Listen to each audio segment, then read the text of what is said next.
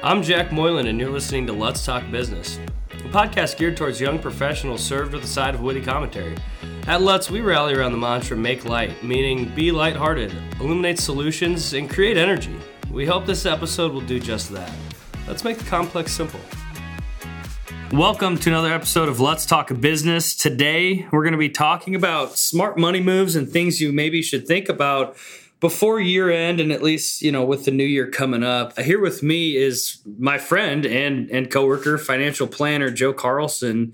Joe, could you tell us a little bit about yourself and what you do here at Let's? Absolutely. Well, first of all, I'm honored to be here with you today, Jack. It's a very honorable thing to do. Absolutely. Absolutely. You're kind of a seasoned vet nowadays. So right. Yeah, I'm happy to be here. So a little bit about me. I've been with Let's for about 2.5 years. Okay. Almost 3 years if you count my internships. So I pretty much started here right after college. I graduated in 2019 from Nebraska. So right.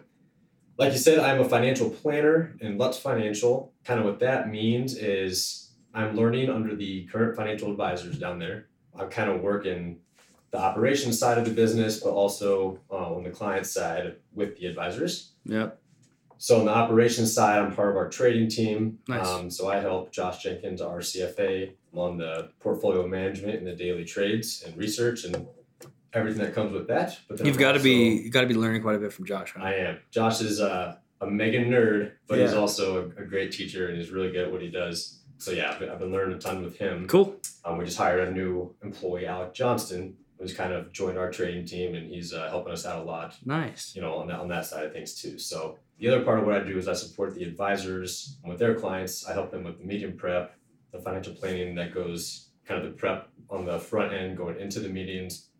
Usually join them for the meetings and then help with the back end follow-up meeting notes, things that nice kind of come with that. So the overall goal is for me to learn under these guys and eventually become an advisor. And refresh my memory on kind of the path of your career right now, because you've got to take some tests, right? Are you still studying? I know that I was asking you to play softball and you couldn't because you were studying for tests, and I'm like, Joe, you're not in college anymore, you don't need to study. I shut you down one too many times. I wasn't happy about it, but so I'm done studying officially, which is awesome. I passed the certified financial planners test. Nice. In July.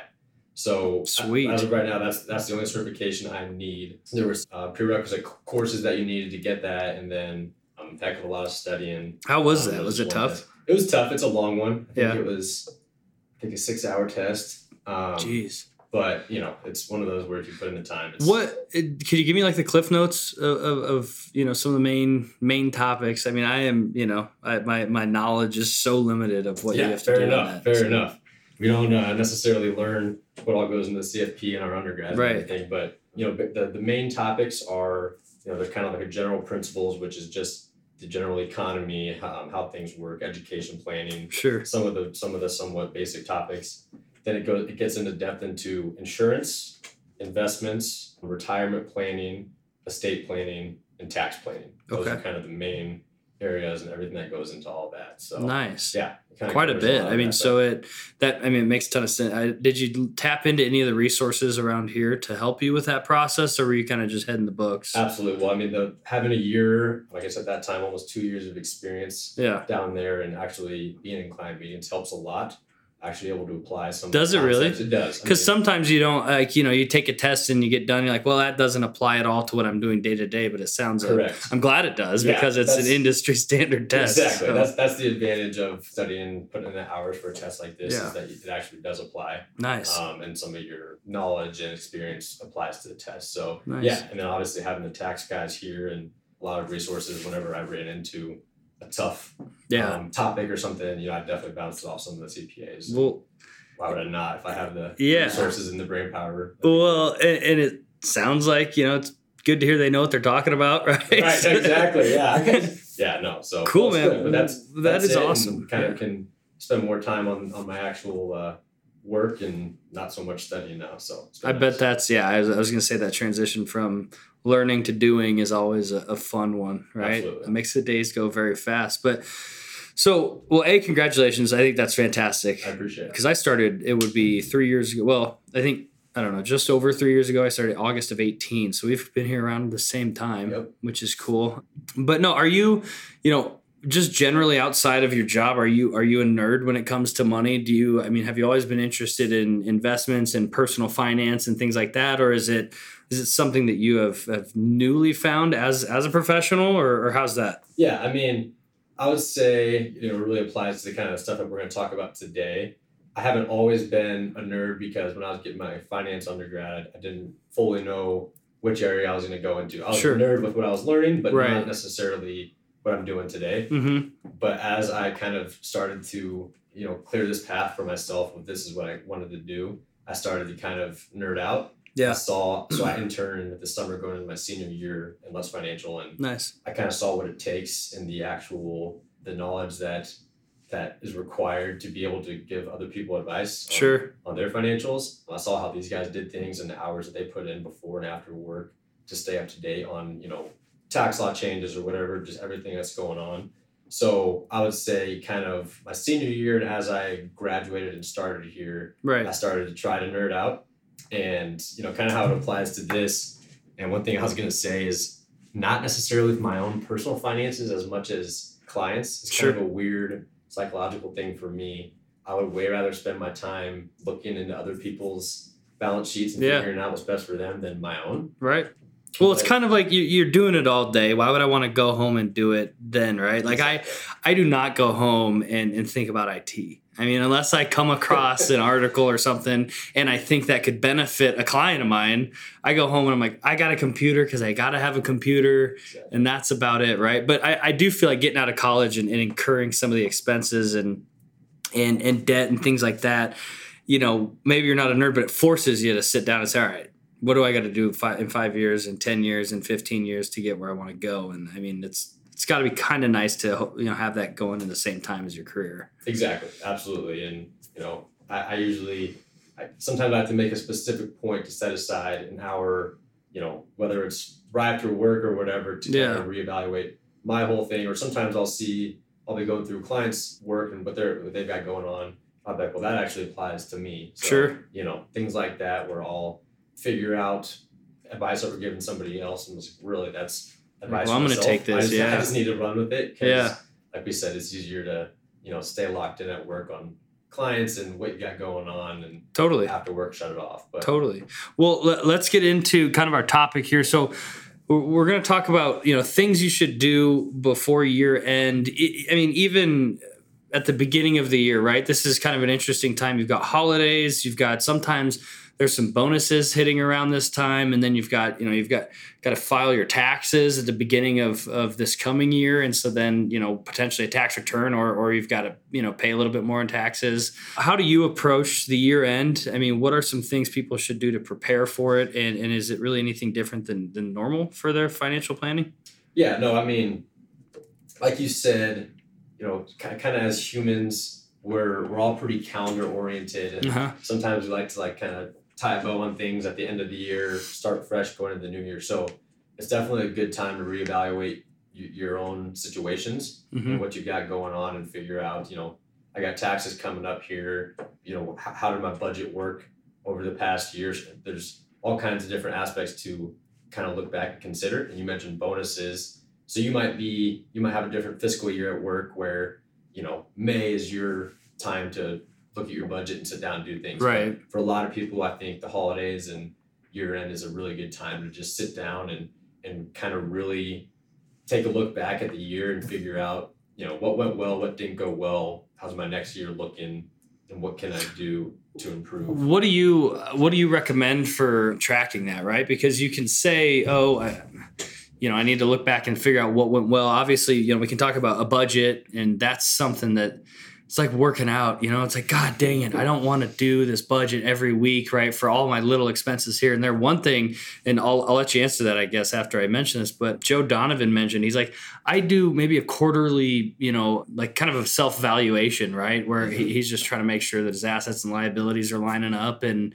that he's, making good ground on that. What do you recommend? Yeah, and I listened to the one you did with Joe. Yeah. Kind of a lot of the same, or a net worth, he mentioned. Yeah, his net worth. Yep. And kind of a lot of the same things that he mentioned and what I was going to mention today is it's so in terms of your budget, which is everyone's favorite topic, right? Right. Just looking back at your budget, but there's so many resources nowadays that you can use, whether it's Mint or other apps that help you track it, or I just use Excel. I'm basic and kind of a nerd, so I use Excel. Do you use Excel? I do. Kind of have a template laid out. And I guess I do the same thing, but I don't look at it too frequently. Right. Well, that, like you said, what Joe said is, quarterly, semi-annually, especially annually, as you're kind of reevaluating everything. Right. Is a good time to look at, if you did do a budget, look at how much do you stick to that. Is it realistic or is it not? If it's not realistic, you got to adjust, figure out, how much do I need to be putting away in savings? What am I getting my employer match? Am I putting other additional cash aside for short-term goals, intermediate goals, long-term goals? Right.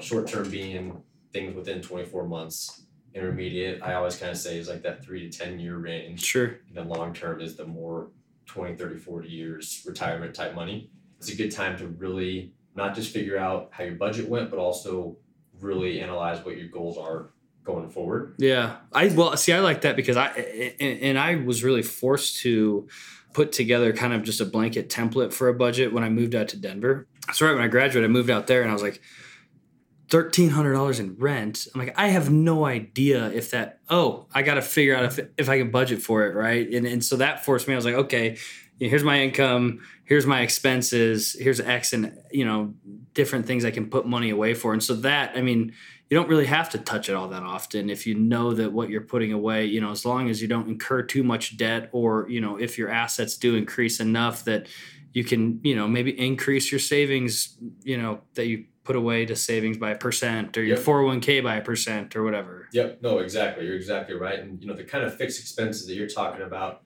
those are the easy ones that you have to pay those to survive, right? So you're going to pay those, but that is factored into the budget. The things that are kind of more variable, or I guess the variable expenses are some of the more ones to really factor into your budget as you go on. Like emergency type things? Well, so that's part of it, but like restaurants and Got it. What I was going to say is 2021 was kind of a crazy year in the fact of we all kind of came out of hibernation. And we didn't really know how fast we were going to be able to go back into normal, or if we were going to have to at any point go back into a lockdown or whatever it was. Spending was very irregular this year for a lot of people, right, including myself. So it's kind of hard to fully look back at this past year and be like, this is what 2022 is going to be like. Because, that's a good point, yeah. Yeah, because it's just it was so irregular, and people were dying to go on vacation. So people probably spent more money this year than they will. That's maybe going forward. Well, and Brooke and I were just talking about, we've got a group of friends that just went to Nashville, right, and they had a blast. But I was in no position to sit there and say, yeah, let's just go to Nashville and maybe spend $1,000. I don't, mean that, right. But it was, there's plenty of people doing that, whether worth it or not. I'm sure it was, right. But yeah, okay, that makes sense. Some of those expenses. So the variable, the restaurants, the vacations, the whatever you spend money on for entertainment. I like to go to movies. I've been starting to do that a little more recently. Yeah. Just whatever it is, those are kind of some of the things you consider. But in terms of on the savings side, a couple comments there in terms of, I think I mentioned the employer, make sure you're getting your employer match on your 401k. It's always an easy thing to check off the box. Okay, I'm saving enough to basically get the match. Right. But, that's not necessarily always enough to get you to a point in retirement where you're going to be okay, right? So it's a good time to say, okay, when I'm looking at my budget, well, first of all, am I going to be, you're going to know what your income's going to be for the most part for the next year. Right. Whether you got bonuses or a raise, whatever it is, it's a good time to say, can I live off of X amount and, cut down on my variable expenses, or maybe I can't because that's what's important to me. I'm young and want to go out and do all these things, but it is important to prioritize putting away money, doing so tax efficiently. Right. And so with 401ks that, most of us all, I guess nowadays have access to kind of the corporate world, is generally we have the Roth 401k options and traditional 401k options. And I would say majority of kind of newer plans these days have the option. People our age and, the goal of, hopefully making more money as we go in our career, and which is going to push us into higher tax brackets, things like that. It's asking away as much money in your Roth 401k as possible. Yep. Is generally what I recommend. There's obviously different circumstances for different people, but we all have, 30, 40 years, which is terrifying to think about. But until we get to... We got time, maybe, right, I guess. Right. Maybe that's one positive way. I got time to fix some things if they're not working. Exactly. But we have a lot of time for growth in our retirement accounts and 401ks and IRAs. And on the Roth, I mean, it's important, especially if it's if you're a younger plan, I guess, to have your taxes taken out now, right? Because you don't want to have distributions when you're 45 that are being taxed after accruing interest, but also, with inflation, it's going to, if you were to just have the, $1,000 now and $1,000 later and 20% now versus later, I mean, I'd rather take it out now. Yeah, no, that's exactly right. And that's kind of the whole idea, is that pay the tax at a lower income tax bracket now, and then it's going to grow tax-free for 30, 40 years or whatever the number is, and then you get pulled out tax-free on the back end. Versus traditional, you do get the tax deduction now, which is nice, but it grows tax-free as well, but then you get hit hard on the back end. So yeah, that's kind of why I usually am navigating people towards the Roth at this point for younger people that have the goal of growing in their career. And that's the other nice thing too, that I noticed that, like things like, I don't know, Vanguard or other custodians out there, they've got target retirement date funds, right? That you can you can select, okay, this is when I'm expecting to retire. And then it does the risk for you, right? So it'll have you in whether it's equities or fixed income that it'll adjust that depending on your age. But with the Lutz, it's super easy for us. I mean, we've got the different buckets, and it's as long as you have the understanding that, okay, if you're working with time, maybe be a little bit risky right now. Yep, absolutely. And that's, generally, like for me, I'm 100% equity. Yeah. Because I've got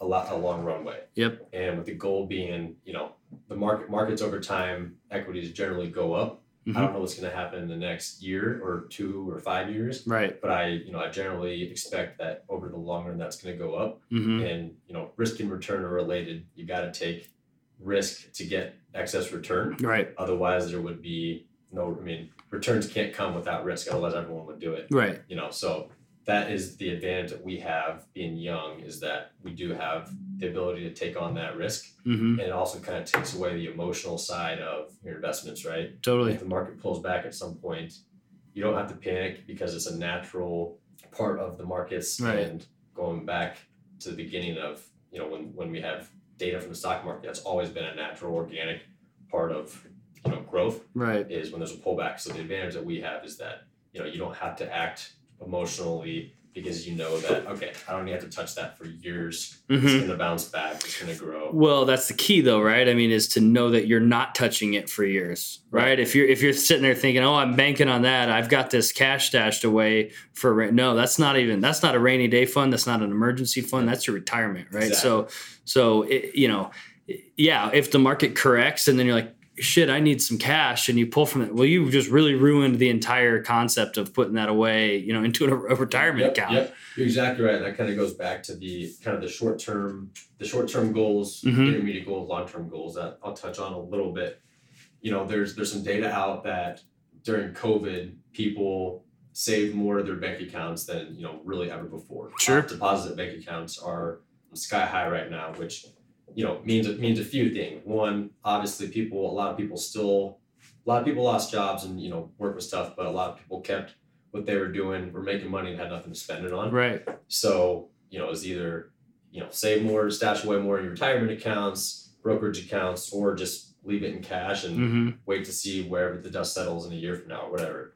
So point being, a lot of people are sitting on excess cash right now, more than the emergency fund. So on the emergency fund, generally recommend 3 to 6 months worth of your monthly expenses in safe cash at the bank. Right. That if your car breaks down or you need to get a new AC unit or anything like that, that you're not having to sell any of your investments to pay for those things. Sell investments exactly. Or get into your retirement card. Totally. Exactly right. So anything above that emergency fund, so the excess cash, I'll call it, that is kind of where it comes down to, okay, what are my short-term goals? What are my intermediate goals? Obviously, long-term is a little more easy. I want to retire at some point or whatever it is. But short-term, within 24 months. Do you need to get a new car? Are you wanting to buy a house, put a down payment on it? Go to Nashville. Go to Nashville. Yeah, right. Honeymoon. A lot of people are getting married. All that kind of stuff. Buy a ring. Gee, all that all stuff. the fun stuff, right? Yeah. And then intermediate might be, again, maybe I want to be a homeowner in 5 years. Sure. Or anything that's coming. Or kids. I mean, there's a lot of kind of unknown expenses kind of in that intermediate term. That's kind of when you can, look at, okay, I've got this pile of cash.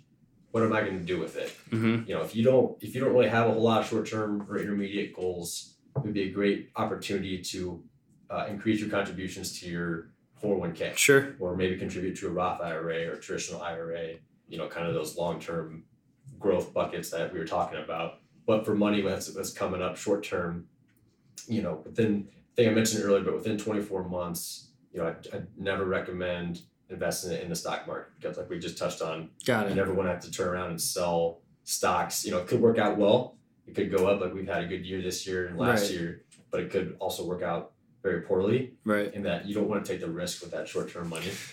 And then with that intermediate bucket, yeah, that's what I guess I'm curious about that intermediate bucket, right? Because that short-term bucket, it's like, okay, I want to be liquid. I need to pull out some cash for something. What do you recommend for storing intermediate type cash that you plan on maybe using in 5 to 10 years? Yep. No, that's a great question. And it kind of comes down a little bit to risk preference per person. Yep. And, how long that goal is away. So generally, though, I think it's safe to open up like a brokerage account, taxable brokerage account at a TD or Schwab, wherever you kind of want your account housed at. And that's where you could, you can be somewhat more aggressive, but you still don't want to go crazy. So so for me, I think maybe 3 to 5 years, I want to be a homeowner. Sure. I open up a brokerage account, I'm kind of like 50% equity, 50% bond. Sure. Knowing that, I'm okay taking a little bit of risk, but I don't want to have to act emotionally if the market pulls back. Right. And I know that me personally, if I only have 50% of that amount in equities, I can withhold a pullback. I'm not going to touch it. Sure. The whole goal of investing is for long-term growth. Right. And to not act emotionally when something happens, right. good or bad. Right.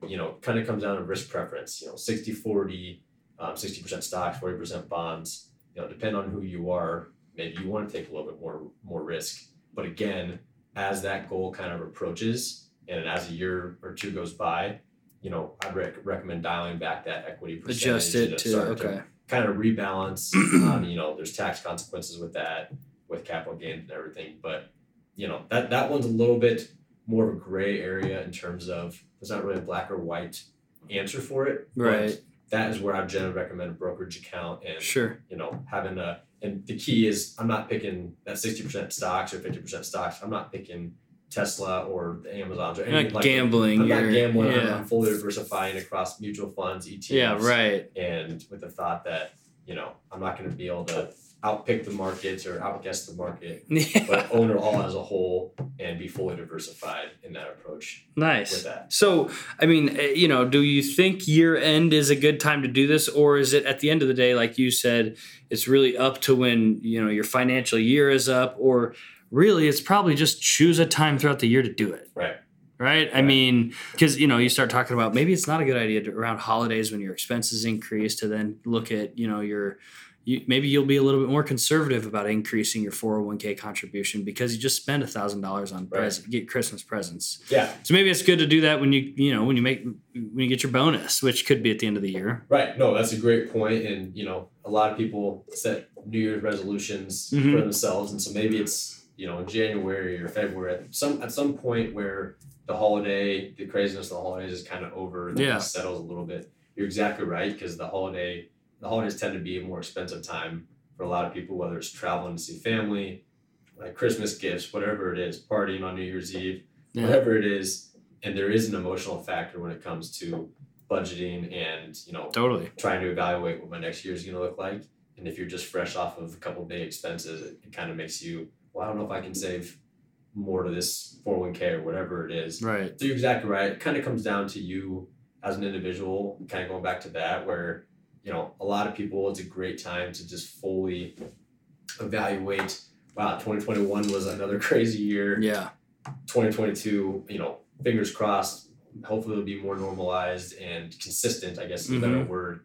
So from that aspect, I think it's a good time to look at everything. It's definitely not a have to, but well, and it's not, and just with the new year doesn't mean you're going to start all of a sudden being responsible with your finances, right? Just like goal setting, like just because I put in a New Year's resolution to lose 30 pounds, I'm not going to wake up January 1 and say, God dang, I'm ready to do this, right? Yeah, or you might make it 15 days and then kind of go back to habits. But if anything, it's a great time to, kind of look at yourself in the mirror and say, all right, I'm making myself review everything I got going on, because, going back to me, it's easy to push off my own stuff until it gets to a point where I'm like, all right, I just need to do it. This is a good time to do it. You might have a couple extra days off, some downtime, when you're not having to take up a Saturday to do all of this. Totally. So I think it's a good time when you're looking at it from that perspective. The other thing is just, tax planning. The January 1 to December 31st, that is actually your tax year, and you don't have to address it necessarily until April, but it's a good time to figure out where you are and kind of where you stand and all that. Right. One point there is, we mentioned it was a really good year in the stock markets, and I know a lot of people are into crypto and a lot of things that have done really well. That all is not necessarily tax free if you got it in your taxable brokerage account. Right. And it's easy to forget, okay, if I sold some of that for profit or any of it for profit, I owe taxes on that. Right. That's not going to hit you until, tax time. Right. So going back to the excess cash, it's a great time before you decide what to do with your cash to get, your feet underneath you and figure out, all right, am I going to owe some capital gains taxes? There's some other Christmas expenses, things that come along with that. It's a good time to, before you make decisions on where I'm going to put that cash or whatever I'm going to changes I'm going to do this year, whatever it is, it's kind of a great time to wrap it all together. Yeah. And kind of look at the whole picture. And, it really, go ahead. Well, I was just saying with that is, the balance sheet, the net worth thing that Joe Donovan talked about. One thing that I like to do, and for me, 12/31 to 12/31 is kind of a good time to do it. It doesn't have to be that way, but is build your own personal net worth. Whether it's in Excel, like me, again, I'm a nerd, but or using some of the tools and resources that are out there, build it out this year if you haven't done it yet. Just your basic assets, liabilities, everything, your retirement accounts, cash, home, cars, whatever, ring, whatever it is, and then any debts you have out there, credit cards, student loans, mortgage, whatever it is. Right. Build it out, and every year your balance sheet is a good checkpoint of how you've done. So then a year from now, look at it, with the markets aside as an external factor, did my balance sheet grow to a level of that I was hoping for and planning for it to grow? Totally. It's a great way to kind of keep track of your own discipline and budget that right way, so. Yeah, I mean, it's just, I think it makes it less daunting that way if you it's just like, again, back to the idea of waking up every day and working out is maybe just think, okay, did I lose 15 pounds over the last 3 months, right? Did my net worth increase over the last annual year or fiscal year, however you want to measure it? It makes it a lot, like I said, a lot less daunting. But I think also too, mess around with different strategies. Like I know I worked with a guy when I was in Denver. He just did a cash budget, right? So he had cash that he would pull out $100 a week or whatever. And that was his cash for food and the variable expenses and entertainment and things like that. And that way he didn't have to worry about, swiping his card and paying too much. When you run out of cash, you run out of cash. Yep. So whether that's feasible or not, totally depends. But I guess at any point do you think, and this kind of goes back, I've talked about, life insurance and investing and strategies like that. But I mean, when you should seek out the help of a professional, I don't know if that's in the form of an accountant or a financial planner or when you think you should do that. Yeah. No, I mean, that's a $1 million question. Is right. Kind of, when are things getting too complicated for me to do by myself? Yep. Or for, I need more than just listening to this podcast to. Although this is great advice. That's the goal, right? Yeah. That's the goal. I'm trying, but no, I think as people get married, as kids come into the picture, as some of those insurance estate implications start becoming prevalent. So, sure. When kids come on board, you want to have your estate plan, you want to have something drafted up and something in writing. Yeah. That this is exactly what's going to happen if something happens to me or my spouse or both of us. Same thing with insurance. Now people are depending on you and your income or your spouse and her income. Right.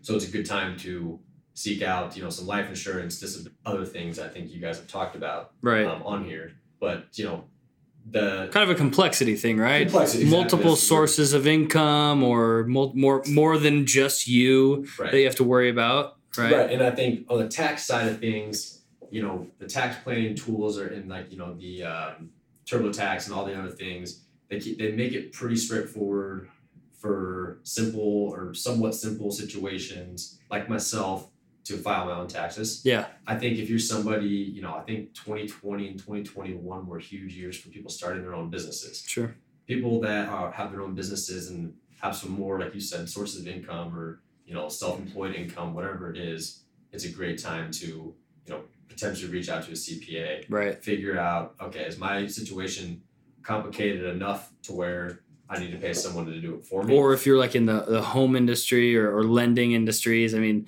maybe I guess to your point, just a booming industry, you might find yourself with an influx of cash and you're like, okay, I need to make sure I pay on this. Correct. No, you're exactly right. Because they'll get it. Especially if you're having if you're not salary-based employee. Right. Commissions or inconsistent, income each year, and you're not necessarily having your taxes withheld on a W-2 for you. There's a lot of implications that are above a simple W-2 employee situation. So I think it just kind of comes down to, if you ever get to a point where you're like, okay, I think this is a little bit, out of my area of expertise. Right. Because realistically, people need to spend time doing what their jobs are, what their duties are on the job. And that's what, like me and you, that's what we want to be doing. We don't want to be spending a bunch of time, on our own personal finances and looking up taxes and making sure stuff. I'm not going to get dinged and have to pay out. Or right. Yep. Right. So just it kind of comes down to a personal complexity. It's like, okay, if I think I need to reach out, then reach out, and at the bare minimum, get someone's opinion and figure out, they're going to direct you somewhere, or they're going to tell you a couple things that you're like, oh, okay, I'm actually good. I'll just do it myself for 2 more years, and then when this happens, then I'll come back to this person, or totally. At least consider reaching out to somebody to get an opinion on how you should handle it. And that's one thing too that's been awesome here. I mean, I've got family friends that I know that have reached out to me and said, hey, just curious if you, or seen people post on Facebook, hey, if anyone has any input on, this is kind of a unique situation, or any advice, while I'm not the one to give the tax advice. I mean, I had them connected with people here that were able to give a free phone call, right? Yep. I mean, directly talking to an accountant at Lutz that's like, yeah, of course I'll get on the phone and help someone understand if they are complex enough to reach out and actually get some paid advice, or if I can tell them, go to TurboTax and fill it out, you'll be fine. Yep. There's a lot of people that are willing to do that. No, that's exactly right. And that's the advantage of kind of a one-stop shop is that, we all have our areas of expertise. While we try to be well-rounded as much as possible, but there really are a lot of resources and people willing to just give that advice and point you in the right direction. Totally. Well, cool, man. Well, is there anything else you want to leave the listeners with regarding, making some money moves, reevaluating assets and investments, or any tips that you want to leave them with? Yeah, just a couple things real quick that I didn't touch on. So in terms of taxes, there's just a couple things that, people in, our situations, the younger type people, that things that they should consider if they're, filing their own taxes this year, kind of heading into the new year. There is, with some of these acts that were passed during COVID, there's a couple things that are actually pretty beneficial for a lot of people that are, not in that above 400,000 income bracket. Got it. So one of those is above the line charitable deductions. So, most of us file the standard deduction each year. Right. Because I think for single filers right now, I think the standard deduction this year is $12,550. Sure. To get itemized deductions above that limit, you have to have, a pretty sizable mortgage, right, charitable deductions, or property taxes and state taxes, which are capped at $10,000. Yep. For married filing jointly, that limit is $25,100 for the standard deduction. So anyways, one of the advantages that came out of one of these acts that the government passed this year is above the line charitable deductions. For single filers, you can take an above the line deduction for $300 off of your income for doing charitable deductions. Got it. So even if you're filing standard, you can still, if you're giving away $50 here and there to your church or whatever it is, you can actually get a deduction for up to $300. For married filing jointly, that's $600. Really? So that's something to consider if you're, wow, giving away a little bit. You can get a deduction for that. Nice. This year.